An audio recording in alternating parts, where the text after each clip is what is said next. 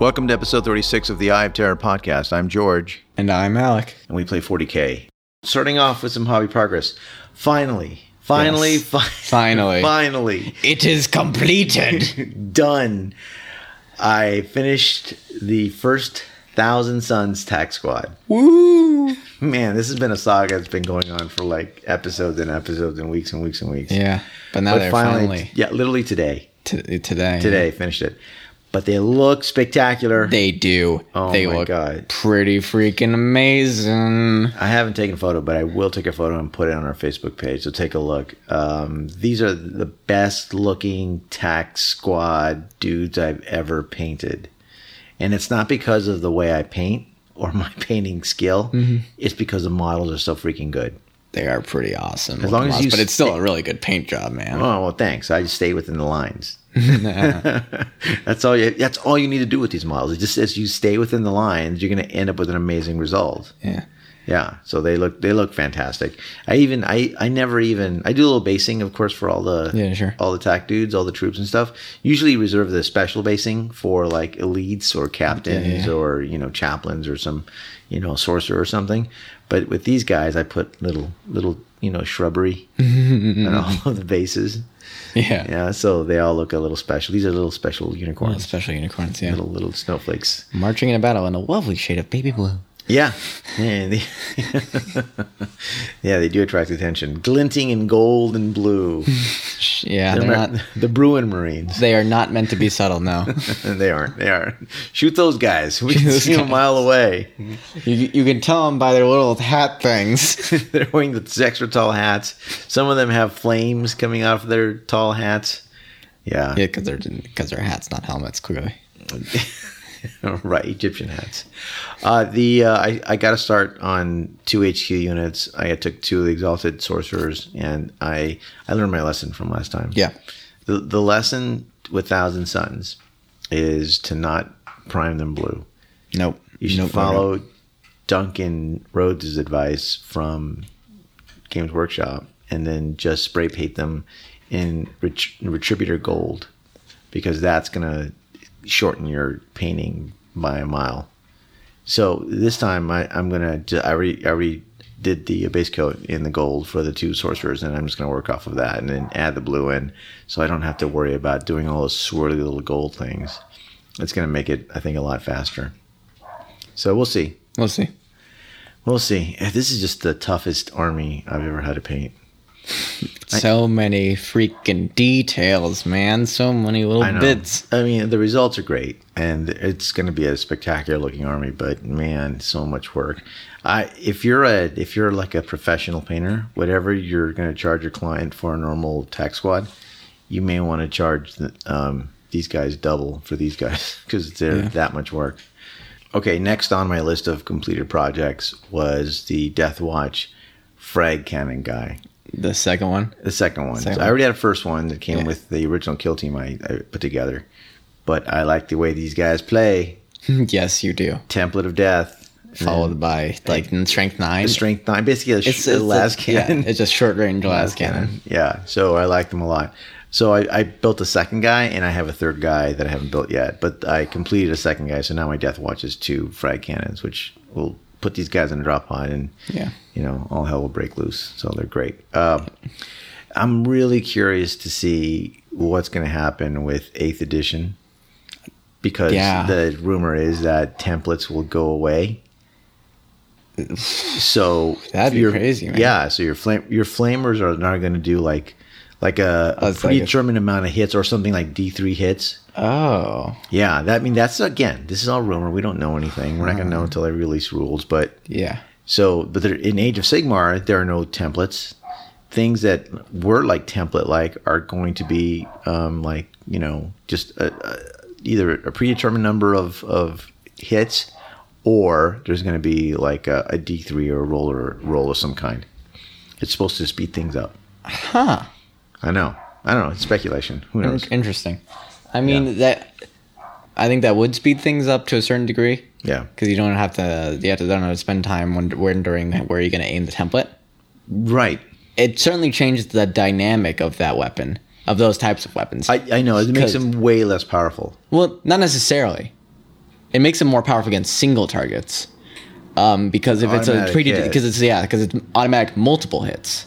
Yeah. Against rather than the single hit that it would have been before. I think the appeal of a template though is you can cover a bunch of dudes. So depending on how many it hits, well, we don't know. If it's like 6 or 7 hits, then I don't think there'll be a huge loss in power because everyone was. The meta was already space out your guys to minimize that sort of damage. Wouldn't it be cool if GW went to a D20 system template? Roll a D20. I got 17 hits on you. No, we don't need more dice. Don't give them ideas. No. They're not going to switch dice on us. Yeah, no, they're not. No, but yeah. So anyway, my Deathwatch Frag guy may be less valuable in the next few months, but for now, he certainly looks cool, and I think I can feel him one more time, at least before 8th edition comes out. Okay, now I finished Belisaurius Cawl. He went together pretty quickly. I should say the paint job was pretty quick, but putting him together was interesting. It wasn't tough, but you had to be very careful because there's so many little tiny fragile parts in that model. It's what adds to his look. Yeah. It's what makes him Cawl. There's like multiple arms holding little tiny things, everywhere. And then all these parts are likely to snap off when you travel with Cawl. But putting the model together meant that you had to put a lot of little things together, so you had to be very careful. I built him in 2 pieces. I built him so that his skirt, his dress, well, I left that part, and then his top part of his torso and his head was a separate part, and it allowed me to paint a lot easier. Yeah. Someone asked me on Reddit how long it took. Yeah. And I calculated it was about 8 to 9 hours of painting. Just a painting. Yeah. Yeah, probably another hour to build them. Got it. So it's about 9 hours of my life. 9 hours of your life sucked into Cawl. Into one piece of plastic. Cawl has absorbed your life essence. Yes, he has. It gives him strength. Yeah, he's joined the Yanari cult. Yeah, he joined the Yanari. But he turned out spectacular. Yeah. I posted him on Reddit, and he became the top thing for a day. Got 294 upvotes on that, so he looks great. Really happy with the way he turned out. So we're going to see. He does make an appearance in our battle report today, so we fielded him already. Yeah, I kept his base pretty simple. I used the Martian Earth. Yeah. And then all I did was I figured he's the centerpiece, but I wanted to add one piece of sort of battlefield terrain. So I added a tank trap, and I made it all rusty. Yeah. One of the things I'm proudest about that model isn't any of the work I did on Cawl. Yeah. It was the work I did on the tank trap. On the tank trap? Yeah. Because, why the tank trap? Because the tank trap, I made it look rusted and beat up like it's been in the field a while. Yeah. So I painted it brown. Yeah. Okay, and then I added a dark wash on that. Yeah. Right, like an Agrex Earthshade wash. Right, and then I added a little bit of lead belcher around the corners, so it looked like worn, and all the metal parts in the corners were still silvery. Mm-hmm. But then what I did after all that dried, I took some Mig Jimenez rusted paint. There's this thing called the oil brusher that Mig Jimenez paints just came out with. Yeah. And they're known for their line of like weathering powders and weathering materials. Sure. Right? A lot of historical war gamers use them. People who do tanks, World War II, World War I tanks. Yeah. But they have great supplies.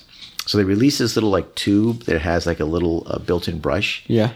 And what you do is there's one that comes in rust. And you take that and you put little dots into something you want to create a rust effect for, and you little dots, and then they look like little rust dots, but you don't let the paint dry. And the paint is, I think it's enamel based. Mm-hmm.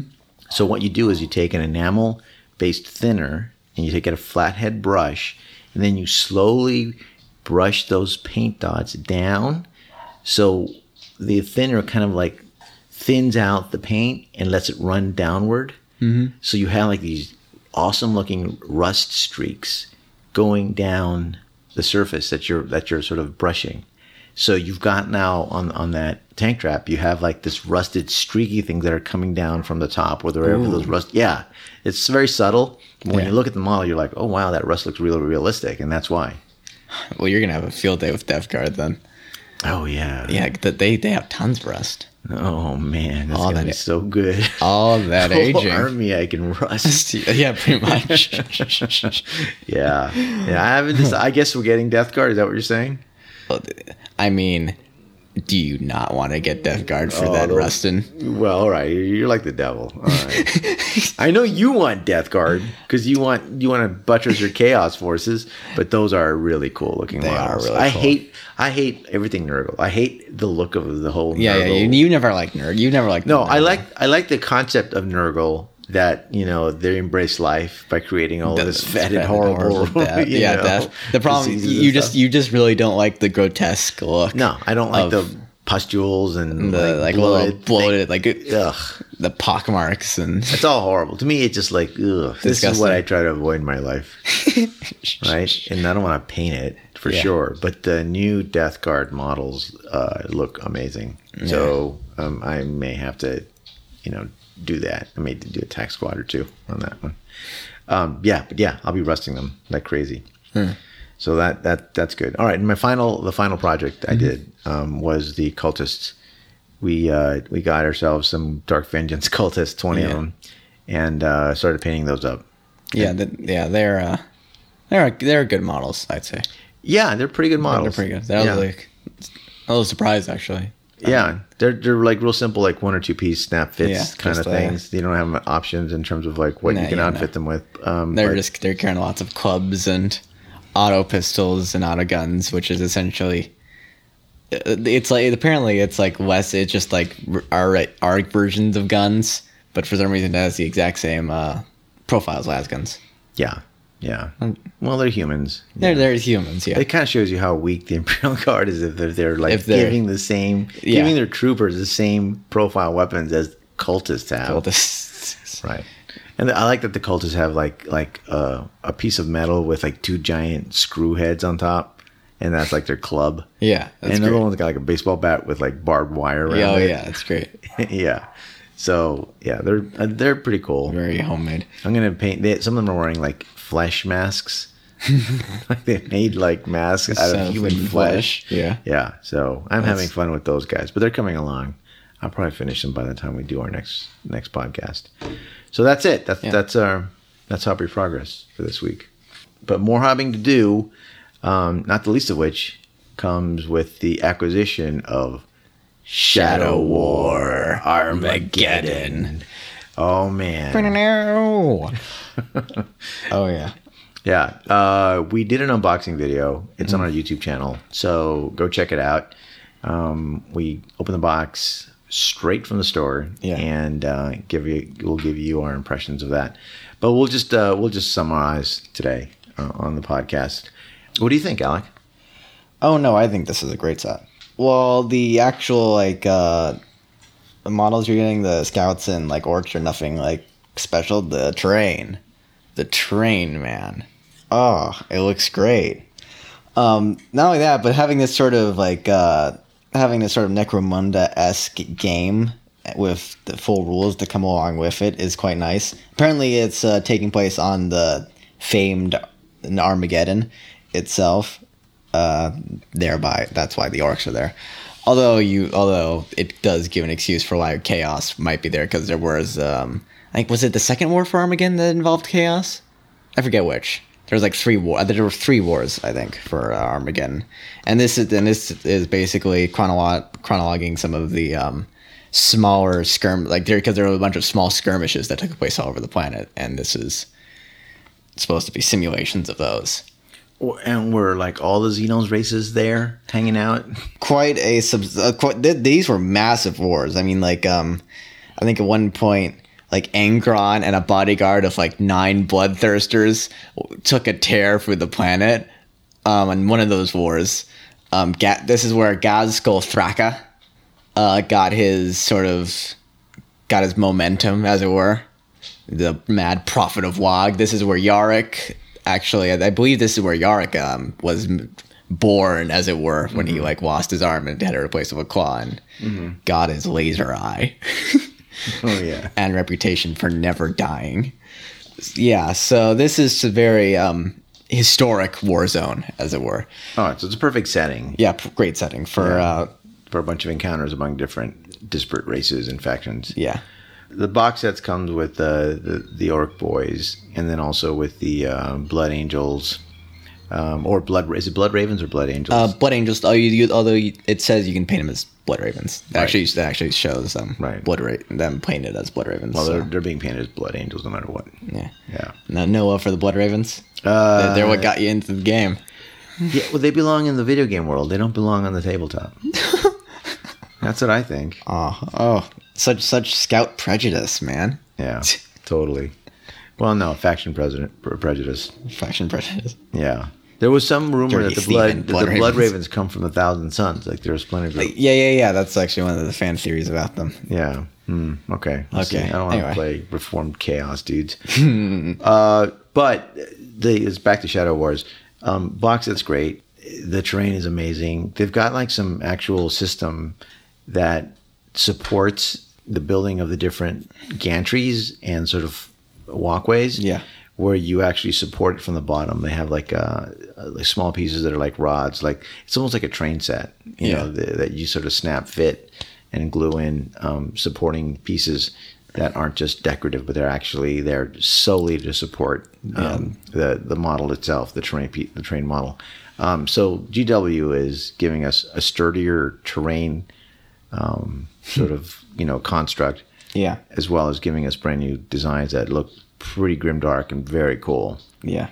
And it gives you an opportunity to paint your favorite thing. Actually, no, two of your favorite things. Two of my favorite things. Two of your favorite things. Rusting and hazard stripes. Right. So I guarantee there will be a lot of rusty gantries with safety signs all over them. Because as we know, in the 41st millennium, safety is of the highest priority. Safety first. All right. So and also, I mean, the game itself looks really fun. Yeah. I've been watching some mini wargaming YouTube videos where they're playing some missions, and they look cool. Yeah. I like the whole list building thing, giving people certain characteristics. I like the fact that you can upgrade them after missions. You get experience, and then you can actually use that experience to either upgrade your party or maybe add an additional body to it, and then even do a campaign mode where I guess you win possible promethium at the end of a mission, and the side that wins 15 promethium wins the entire campaign. But you can trade in some promethium to get upgrades for your war gear and stuff. So you have to decide, what do you want to do? Do I want to get better stuff, or do I want to just hoard all the promethium and eventually win faster? Yeah. Yeah. So it's going to be fun. I don't know what faction. I'm excited. I'm like. I don't know what faction I want to use. We'll have to see the rules for them. Yeah, I'm kind of inclined to do Skitarii because that will, I think, allow me to actually build like a war band of really freaky looking dudes. Yeah, that would give you the opportunity to do just that, actually. Yeah, or maybe Tempested Scions. Yeah, you can do that. Actually, you can do that. We'll see. They do allow some of the crazier, bigger models. Yeah. Although I think those guys are... they're pricey. If you want to do Scions, or you want to do like Terminators or something like that's more than just like a Guardsman or something, apparently they're like really pricey. They cost like a lot of points. And so I think you have 1,000 points to play with. Yeah, before. And you have to and there's a lot you have to do with that 1,000 points. So you can't really spend all your money on like an elite dude without seriously compromising your army. Actually... Mm-hmm. Actually, according to this, it isn't so much a... they actually don't cost any points. The system is that you have to give up 1 Promethium cash for each special operative. I don't know what a Promethium cash is, but it's presumably it's presumably part of the whole in-game currency thing. So I guess you sort of have to pay... Yeah, you have to forfeit some sort of like... one of your special rewards that will get you more upgrades in the future. Yeah, in order to get them on your side, and that's only for a mission. Yeah, you're trading victory points for better stuff, more stuff. So I guess this is better dudes. So I guess this must be very. We haven't read the rules. We haven't read the rule. We just we just opened it yesterday, and so we'll read the rules and report back. That gives me the impression it's very campaign focused, but All right. So I know you want to read the rules, but if someone put a last gun to your head and said, pick a faction right now, what would it be? Oh, Chaos. Well, yeah, okay. Chaos. Just Chaos, like Marines. I mean, it's probably going to be cultists from how the game's set up. Looking set up, yeah. Yeah, because I think par armor is like super expensive. So, yeah. Okay. Let's talk a little bit about Rise of the Primarch. We haven't really addressed Rise of the Primarch. Yeah. All right. First off, no spoilers because one, we wouldn't do that to you. We would never. Well, we totally would. We did it with Fall of Cadia. Yeah, we did the Fall of Cadia. But I haven't read Rise of the Primarch yet. I'm 40 pages into it. You're on the 40 pages in. But you read the whole thing. I read the whole thing. I actually really enjoyed it. Thought it was a nice way to reintroduce Robute. Robute is the official GWA. Robute? That's the official GW. Yes. All right. Yeah. Robute Guile Man. The worst possible way. It is pretty Robute. Yeah. Guile Man. Yeah, so it was a nice way to reintroduce him into the universe. And it certainly addresses some of the issues people were postulating about, like, how's he going to react to all this crazy, horrible stuff that's happened. So it's sort of nice to see. And it doesn't make him, like, perfect. Yeah. Popular in a term being, like, Gary Stew. He's not a Gary Stew. He's not a Gary. He's not a full-on Gary Stew. Don't get me wrong. He is powerful. Right. Incredibly so. But he has faults. Yeah, he has faults. He's not, like... he's not perfect, right? So it's cool to see him around, and it does have ramifications for the progressing 13th Black Crusade. Although I think the problem with it though is it kind of de-emphasizes Abaddon's importance. Mm-hmm. I mean, maybe they are planning to kill him, which is okay, fine. If they aren't, then it just kind of makes him seem kind of nothing or not a big deal in comparison to the Primarchs, which I understand why, but since he's still the Chaos War Master, I don't know. That's just my opinion. Okay. Well, I haven't gotten that much into it. I've gotten to the part where he is resurrected. Yeah.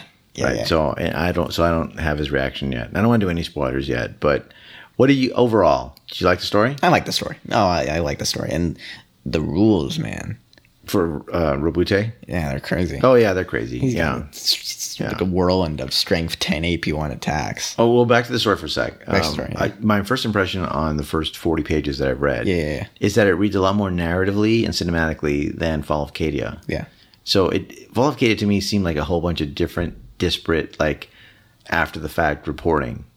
Yeah. Like it almost felt like they were, like, kind of rushing to just describe significant events. Yeah. This one feels a little bit more narrative in nature, I think. Okay. You get a little more thinking behind what like Cawl is thinking, what Marnius Caligar, he's in this, what he's thinking. What even they spent some time like talking about Voldus, the new Grey Knight dude, who they just apparently shows up out of the blue. We've never heard of him before, but there he is. But there he is. They are very trusted by the highest echelons of the Ultramarines. All of a sudden, but anyway. It just seems like it's a better if they changed writers. I like the writers who did this version better than Fall of Cadia. Yeah.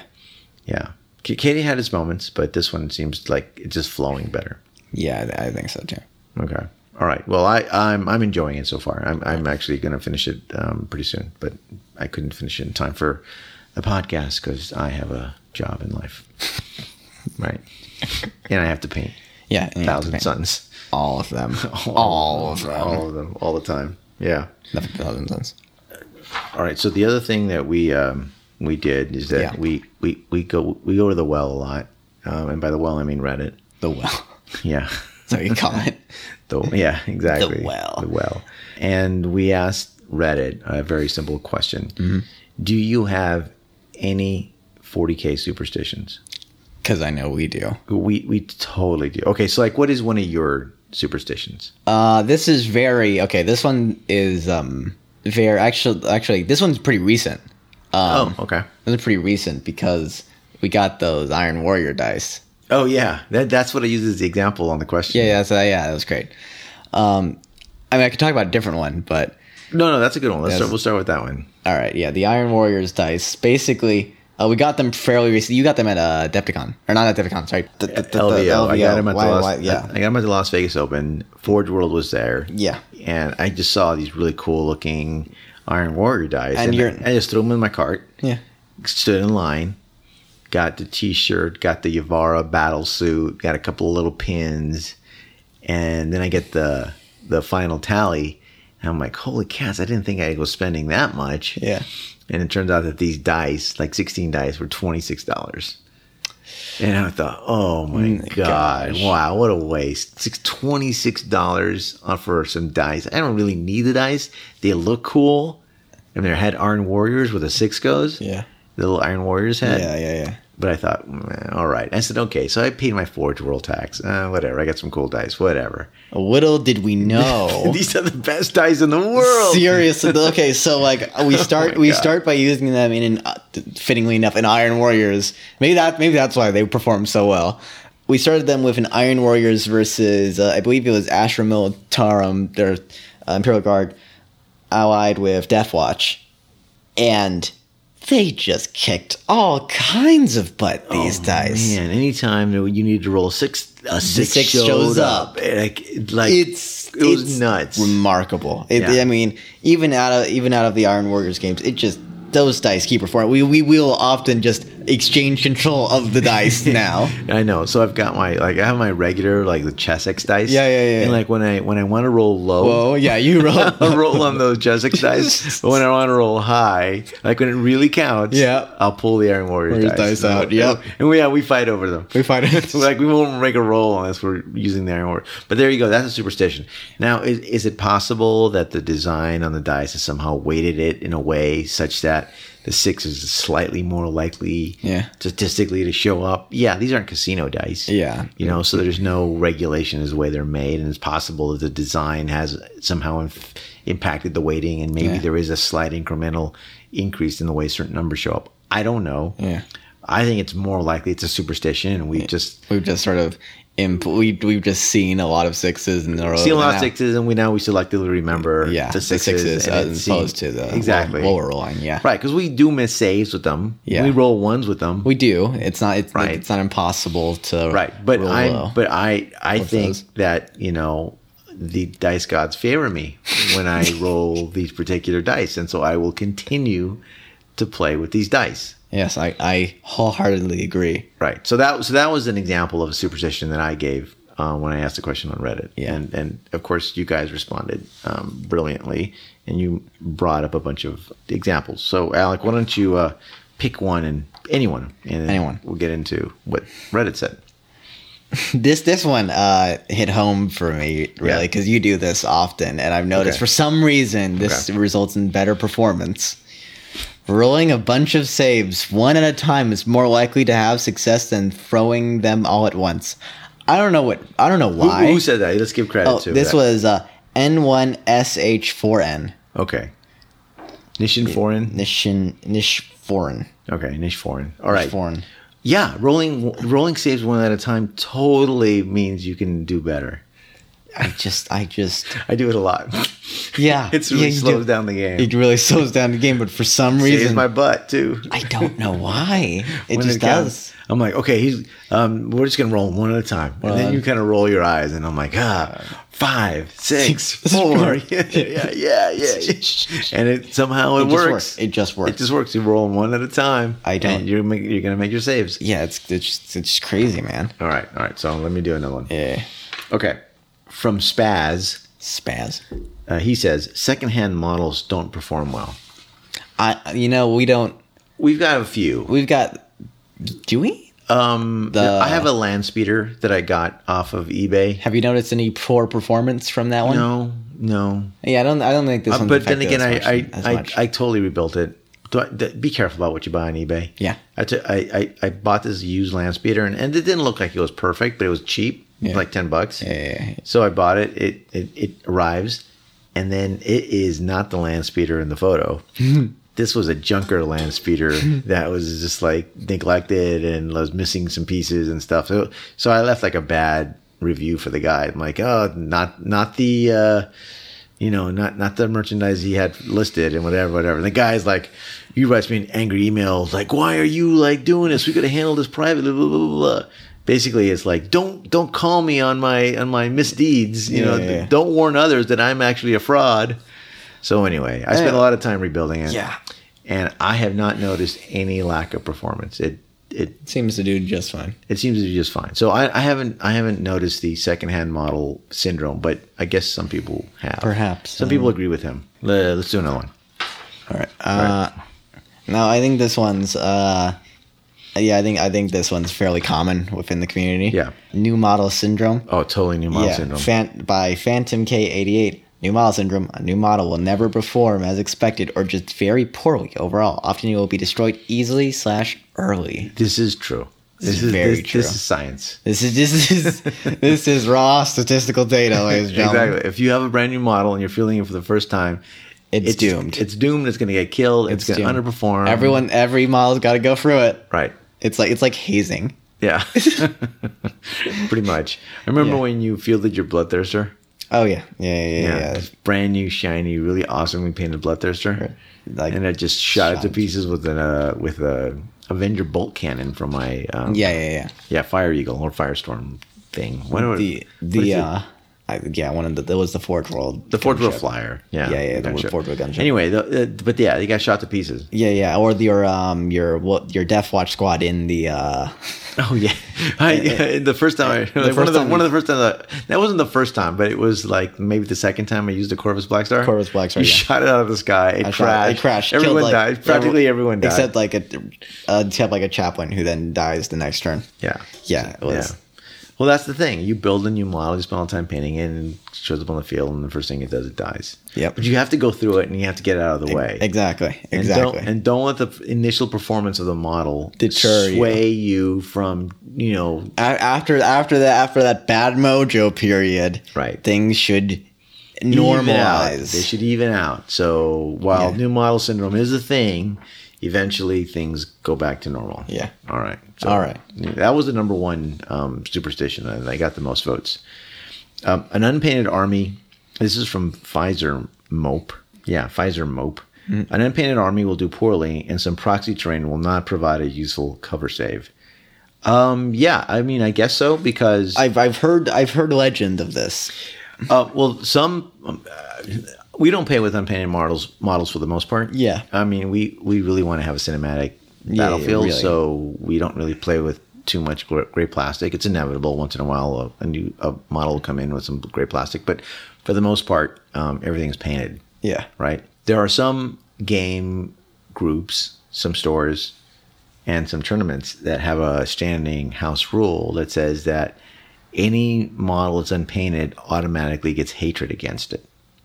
Right? Yeah. As a disincentive for you to bring field gray models. Hatred. Gray plastic. Yes. I think that's a good rule. Yeah, I think that's good. Yeah. It's not too much, but it's just enough. Yeah. So I don't know if this is a true superstition that is a thing, but I've heard rumor throughout the interwebs. Okay. I think do we have one or two more? Yeah. We have Will Fight for Ramen. This one's a bit more of a... that's not the superstition. That's his name. We'll fight for ramen. Okay. This is more of a personal one for him. Okay. Says, if there is a plasma weapon in my army, it's probably going to blow up first turn. Yeah. Yeah, I apologize, We'll Fight for Ramen, for your terrible luck with plasma weapons. I love plasma weapons. I like living on the edge. No, plasma weapons generally do all right for me. They do. Well. Yeah, they do well for me too. Sometimes they'll go, sometimes they won't. It's once in a while you'll have a guy just explode. But I mean, I do have my bad luck model. Mm-hmm. I'd say the one I always roll at least subpar for, my Demon Prince. That's true. Yeah, I always throw at least like subpar for him. In close combat, he rarely makes all of his attacks. No. Yeah, he usually misses a lot of his. He uses a majority of his attacks. A majority. For some reason, he just does not hit well. Yeah, I don't know why. I know. We saw it happen again. Sometimes you'll have those like little personal bits of bad mojo. Yeah, that's for sure. Yeah. All right, so there you go. some 40k superstitions. If you have more superstitions, feel free to write us.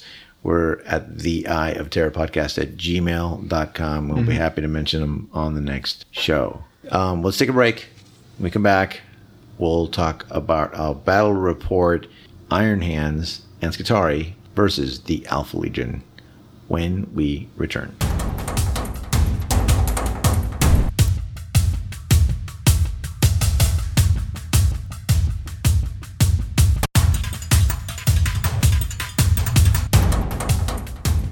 And we're back. I wanted to field Belisaurius Cawl. Yes, you did. So I thought I'd put him in a group of Skitarii and pair him up with the Iron Hands. And basically, I wanted to have 2 Death Stars on the table. One with Cawl. Yeah. Surrounded by Vanguard, Skitarii Vanguard, which have this unique ability to reduce the toughness of any enemy models that they're in close combat with. Yeah. Yeah. So that's going to make Belisaurius even tougher. Yeah. And it's going to be easier for him to kill anything. It also discourages anybody from attacking him. Yeah. Yeah, exactly. And then I wanted another Death Star, so I did the Iron Hands Chapter Master Smash Effort with a Command Squad, which gives him, and he's wearing the Gorgon's chain. Yeah. And it has a Thunder Hammer. So that's on a bike. Yeah. So that's 2+ Artificer Armor. Yep. 3+ Invuln Save. And then a 4+ Feel No Pain roll. Well, no, for him it was a 3+. Oh, so 3+. Sorry. 3+ Feel No Pain roll, right? Because of the Apothecary in the Command Squad. Ooh. Yeah, I know. So he's like really, really hard to kill. Yeah. Right. And then I just filled it out with some of the units. I had 2 tac squads, one in a Razorback with assault cannon, and they had a flamer in there, and another squad that had a missile launcher. I also had a Storm Talon. I had a Sicaran tank. Finally, I had 2 quad mortar, gun artillery pieces. Yeah.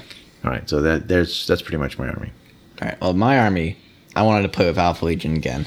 Yep. Because, man, I love me some shenanigans. So I was always sort of enamored with that particular group of Chaos. Anyway, they're fluff because I've always enjoyed the whole sort of secret, covert operations type factions and characters within stuff. So it's fun to play them again. My list consisted mainly, or not points wise, but certainly model wise, with 80 cultists, 8 squads of 10 within the Lost and Damned formation. And to make matters worse, the Lost and Damned formation allows you to regenerate cultists when they die. When cultist squads die, you regenerate them on a 4+. Alpha Legion Insurgency Force, which I played with, basically says you get to re-roll that. So it's just a horde of probably regenerating cultists coming your way. You may lose some cultists, you'll never run out. Right. Yeah. And what else did you have? Yeah, Dark Apostle. Dark Apostle, he was the warlord. Right. Gave him, I believe it was the icon of some sort of artifact, Alpha Legion artifact, that gave him a 12-inch bubble of Zealot for all of his cultist buddies. Wow. I had a Chaos Warband with 2 Chaos Space Marine squads with plasma guns, 1 Havoc squad with las cannons, 1 Chaos Lord who had the Mind Veil, the ever-useful Mind Veil, and he was shacking up with a squad of Chosen in a Rhino. I had a squad of Chaos Terminators accompanied by a separate Chaos Lord. They all had Power Fists, and a Heavy Flamer.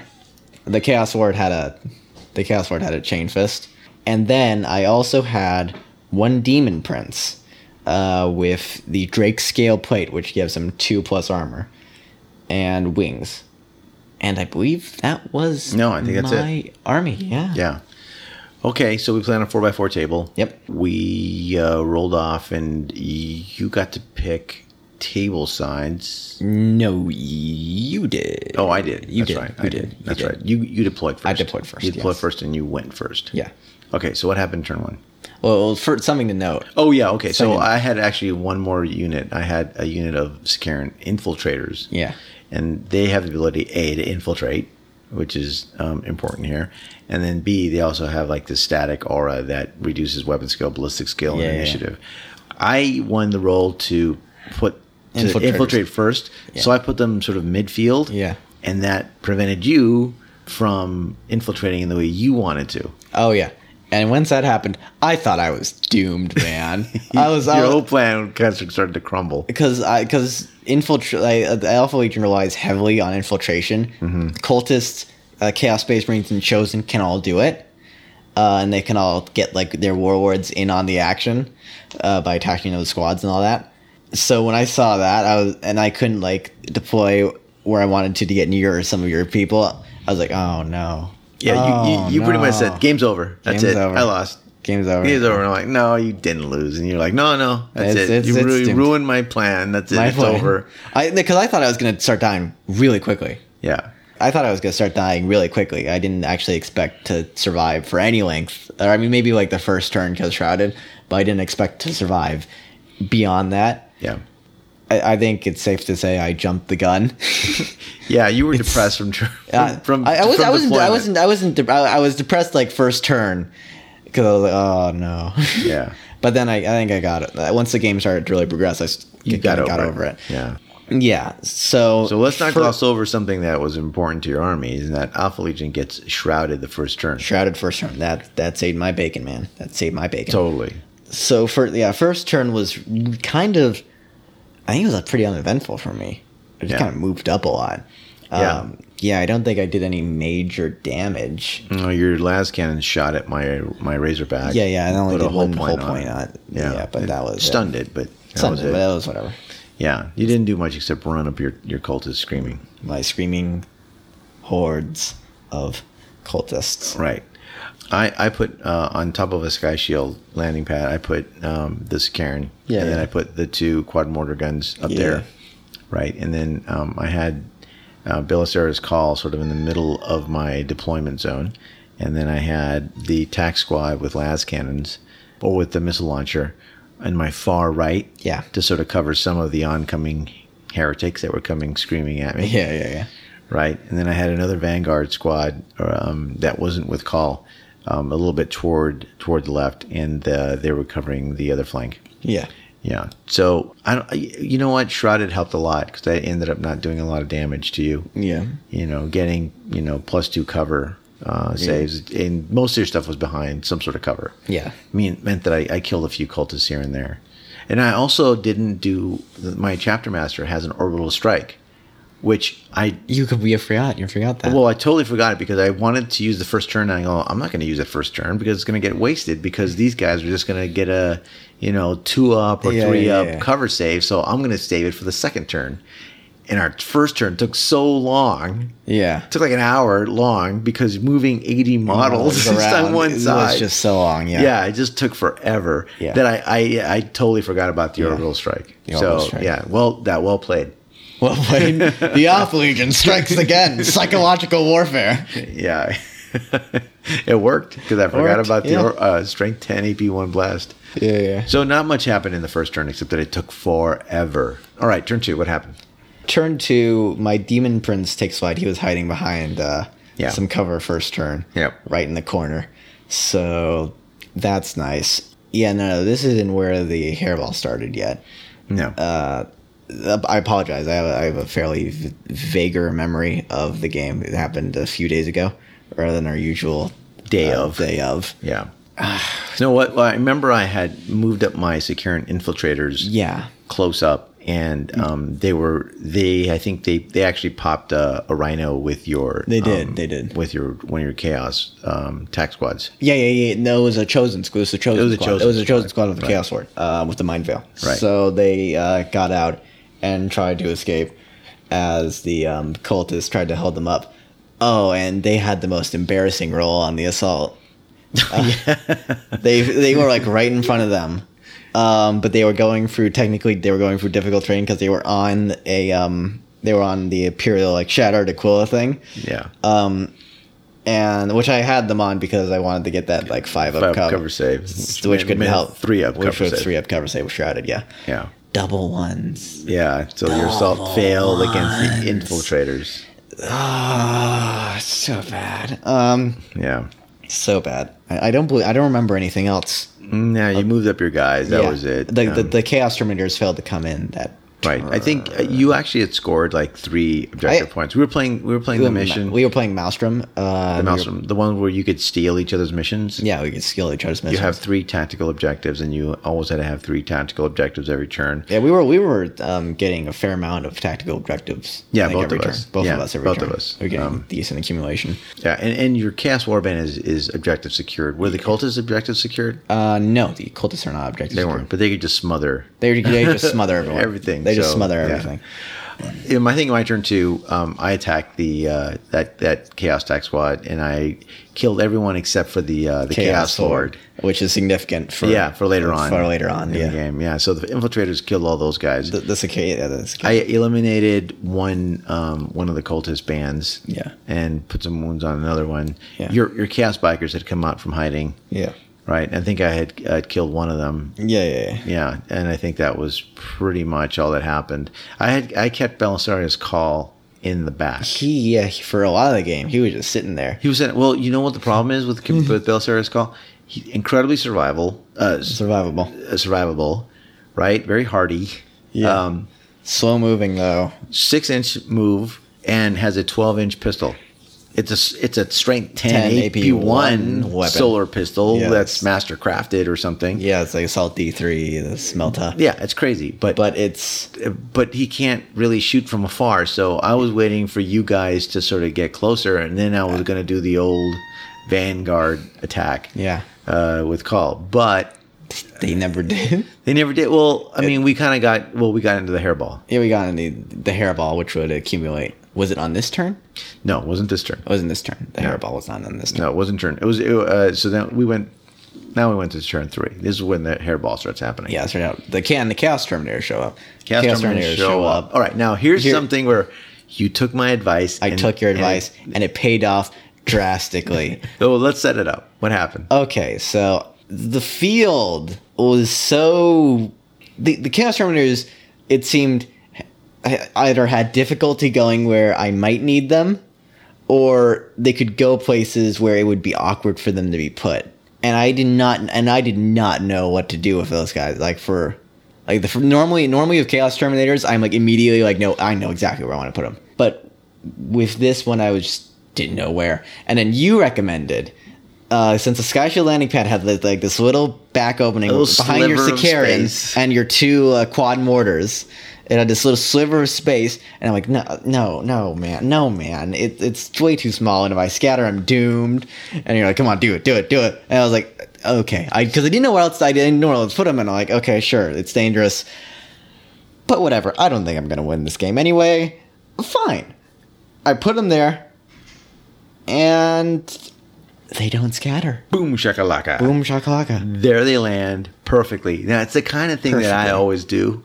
And like half the time, it just goes horribly wrong. And the other half pays off, and they die and whatever. But at LVO, with my optimized stealth cadre guys, there was like a tiny little room, and I had all of these Tau with like fusion blasters right behind a bunch of dreadnoughts, and just boom, they appeared and totally turned the tide of war for me. So you got to gamble big and go big, and then sometimes you get a great result. And so I was telling you, this is what I would do. I would totally aggressively plant those Terminators there. Yeah. So it paid off for you. It did pay off, and I believe this turn, I think Cultist squad came back. You killed a Cultist squad, and it came back from the dead, and it showed up behind a squad of TAC Marines. It did. Who were holding an objective. And which were thankfully softened up by a lone survivor. A tactical squad, a Chaos Space Marine squad, was brought down to a man, and before that last guy died, he killed the sergeant. Yeah, he killed a sergeant. He killed a sergeant.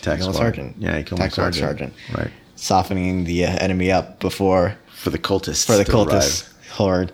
I'd like to think they were well trained guerrilla fighters. But the other cultists, they're totally cultists. They're just cultists. And I think this is the turn where things got crazy. I think because things got crazy on your turn. Well, yeah. So what happened was that I think it was the next turn that things really got crazy. what happened this turn was that I moved up the chapter master and the command squad, and they got rid of one cultist squad and your bikers. Yeah. Right? Your bike squad, because they were, contesting an objective. And that set him up to basically get ready to assault your demon prince or your cultists that were at this point accompanied by a demon prince. No, it was the Dark Apostle. Dark Apostle. Demon prince was still hiding or still flying around. Yeah. I mean, I kept eliminating cultist squads, and you were able to bring them back. Yeah. Oh, and also that was the turn I think where the Sakarans died. The Sakaran infiltrators died. Yeah, you killed them off. I killed them off because the cultists came to save my Chaos Sword. Right. So and then he joined up with them. That's right. Yeah, because he was like, yes. I will join you, proud cultists. you have saved my life. Therefore, we shall go to war together. And they did it dramatically. They did it very well. Right. Yeah. All right. So turn 3, I think this is where things started going better for you. I still think I'm winning at this point. Yeah. Right? Because I've lost very few models. Yep. I keep killing your dudes. Later on, they're going to come back, but I don't know it at the time. Yeah. But I'm not getting the best objectives, but I mean, I'm scoring consistently. Yeah, I think you had a higher score. I was leading in Maelstrom at this point. Yeah. Right. My Storm Talon had now entered into the battle and didn't do that much. Yeah. Was shooting things. Sometimes I feel like it does a lot, and sometimes I feel like it doesn't do that much. Yeah. This time I didn't do. You know why? Because we had. We were playing using the Empiric Storm. Rules. That's a very important note. Yeah. Yeah. So in the Fall of Cadia, there's this. Basically the Empiric Storm rules that at the start of every player's turn. You roll, and then some event happens. D66, which happens to the entire battlefield, and it could be something crazy. Like all spells cost an additional warp charge point. Or everyone gains 1 strength, or 1 toughness, or everyone gets healed all of a sudden, or all doubles on psychic tests are now perils, or suddenly it's night fighting for the rest of the game, or someone gets demons. Oh yeah, yes, yeah. We completely forgot that. Yeah, we forgot about that. So in this turn, I think no, it was turn 2. It was turn 2. You had rolled up. Someone gets demons. Basically, demons materialize out of the warp, and then you do a roll off, and whoever wins the roll off gets a unit of demons. In this case, we had Khorne Bloodletters, so we picked them. Yeah, and I won the roll off. So we had this really weird scenario where the Iron Hands had a bunch of demons, Khorne Bloodletters, sort of doing their bidding. So they were protecting. Yeah, they were protecting my Cawl and the Vanguard and the Tac Squad by providing a meat shield from all the advancing cultists. That was quite fun. Yeah, the Khorne Bloodletters. I was so wanted to charge them into your Chaos Tac Squads that were coming. But you shot them to pieces before they did anything, and that's the problem with Khorne Bloodletters. They're toughness 3, so they die fast. Yeah, they die pretty quickly. Yeah, but that was pretty funny to have a bunch of Khorne demons. Khorne demons show up all of a sudden, working for the Imperium. Cost me a round of shooting, so yeah. It did. You had to waste them. So in I guess on my turn 3, not all that much happened besides I kept killing individual dudes here and there, but this wasn't enough. This is where you charged, though. I don't think is this a turn that I charged into your Dark Apostle, and I charged a Tac Squad into your Heretics that also contained the Dark Apostle. Yeah. Right. Yeah. My my Chaos Cultists, and then. Yeah. I think that's what happened. Right, and we ended up fighting that for a while, and that was the start of what became the Hairball. The Hairball, because right. It just went mad. Another squad of cultists would show up. Another Chaos Space Marine squad would show up. Your bike squad with Smash Effort would show up. The Demon Prince made an appearance. Yeah. The Vanguard and Belisaurius Cawl would later on make another appearance. So this went on for like 3 turns or something. Yeah, it went on for the rest of the game. For the rest of the game. And the fight kept getting bigger and bigger. And bigger. I mean, people were dying. But it just didn't. But it wasn't the bike squad. I think they had lost one of the bike guys. Yeah.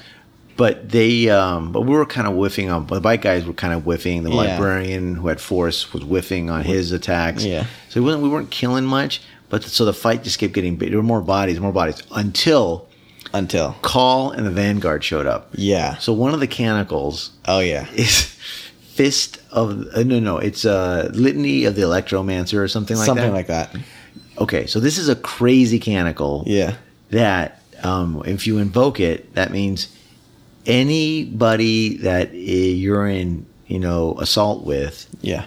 With your models that have the canicles rules, suffer 2 strength 4 AP dash hits. Yeah. For every model that you have in that assault.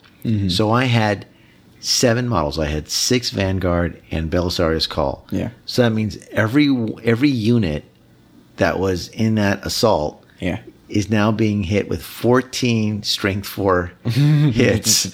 So suddenly, before you had tons of cultists in this giant hairball, and then all of a sudden, all of them get electrified. All of them get gone. All of them killed. All of them just suddenly get wiped out with this one giant electric shock. All that's left by the end of that whole thing was the Demon Prince. Yeah, that was awesome.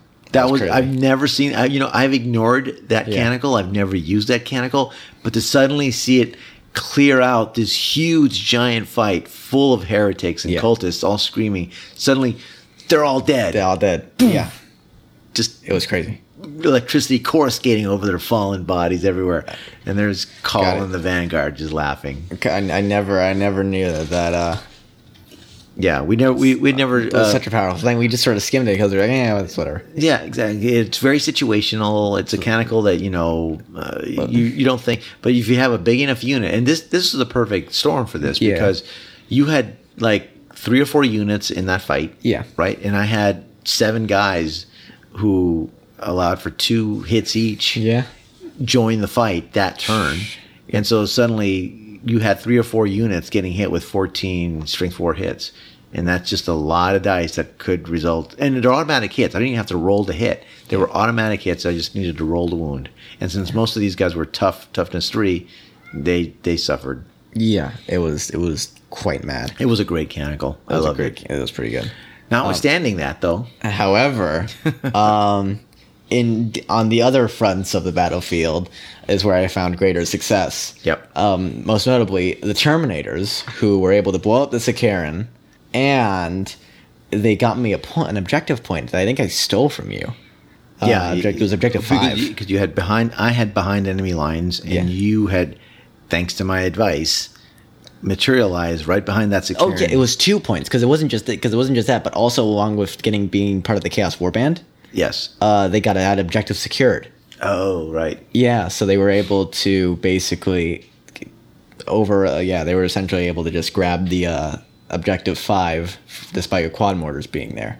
Right. So they got me 2 objectives actually. Right. Alongside probably the most critical point grab, and it was all thanks to the Mind Veil. Again, the Mind Veil comes seriously. This is a wonderful artifact. Basically, it allows you to move 3d6 inches without like restrictions on like where you move. Like it's basically like phasing almost. Think like the if you play Necrons, think the Wraiths. Canoptic Wraiths, yeah. Yeah, you feel a phase shift 3d6, and so you had an opportunity to secure objective 1. Yeah, then this was really important because I had gotten two things for objective 1. 2 Maelstrom cards. 2 Maelstrom cards for objective 1. So this was worth 2 points and 1 for objective 6. And I have no one else in range, and I know you had your it was the Storm Talon. Could have grabbed it. Right. If it had just gone in hover mode. Could have grabbed it next turn. Right. And that would have changed the game dramatically. Right. And I was like, no, that can't happen. And I'm just scrambling. I'm thinking, what can possibly get there? And then I remember, oh wait, I've got the Mind Veil, and I haven't used it yet. So you needed to roll, I think, 12. I need to roll 12 inches. This allows you to, and you could run afterwards. Yeah. But yeah, I need to roll a 12 on the 3d6. And you did. I did. I rolled specifically a 12. Right. So you got within 3 inches of the objective. So since your objective secured, you got it. That gave you 2 points. 2 points right there. Right. So with that and the fact that you got the objective from behind enemy lines, I got that. Right. I was scoring a bunch of little objectives along the way as well. Yeah. So we ended up calling it really at the end of turn 4 because no, it was turn 5. It was around turn 5-ish, I believe. Was it turn 5? It was turn 5. Yeah, it was turn 5. It was the end of turn 5.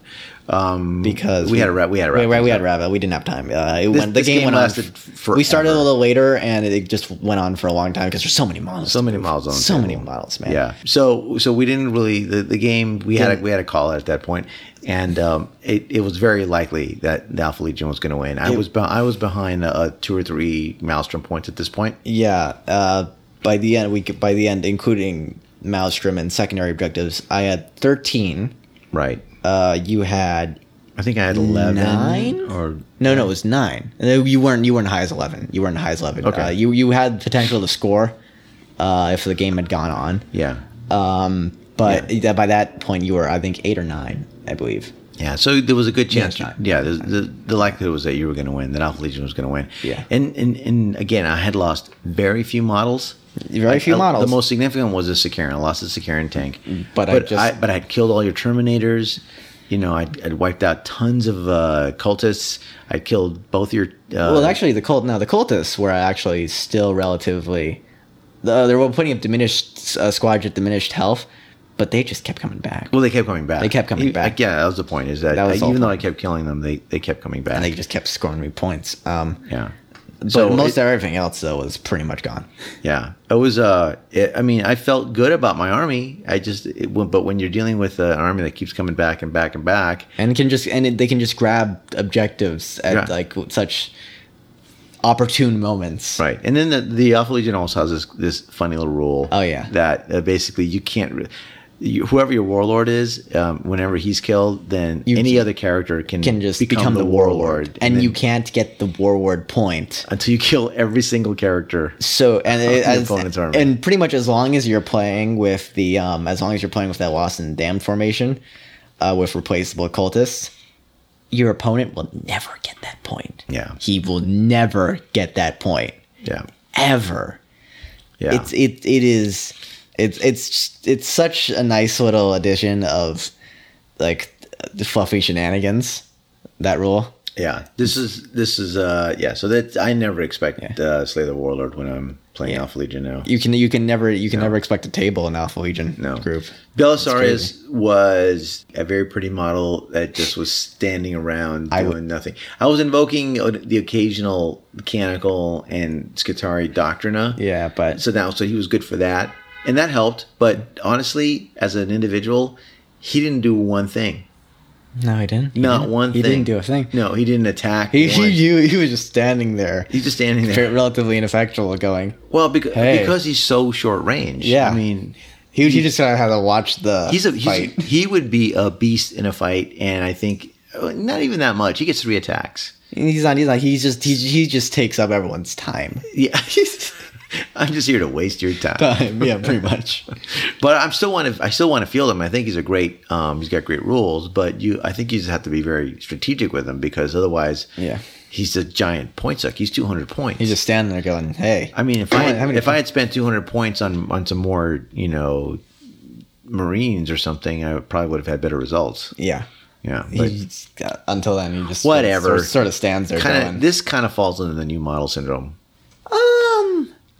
Not to such. Yeah. Well, he didn't die. He didn't die. He didn't do much. He did the one spectacular thing he did was he invoked that. Well, that isn't even his thing. That's like everyone's thing. That's a canonical. Yeah, because tech priest. So he didn't even do that.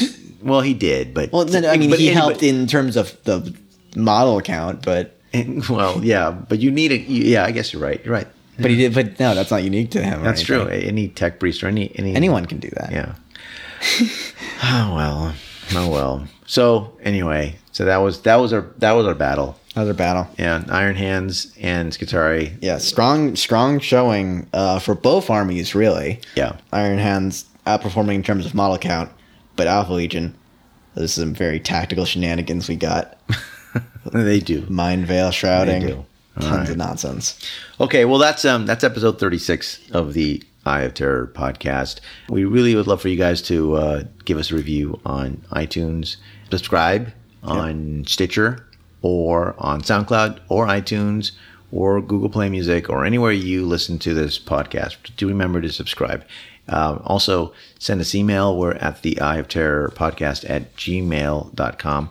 Come visit us on our Facebook page. We've got some folks there who are starting to leave some pictures and comments on our stuff. We've got our video of the unboxing of Shadow Wars now on our Facebook page. It's also on our YouTube channel. If you guys want to come and visit us there, we'd certainly appreciate it. With that, I'm George. And I'm Alec. And we play 40K. We'll see you guys soon.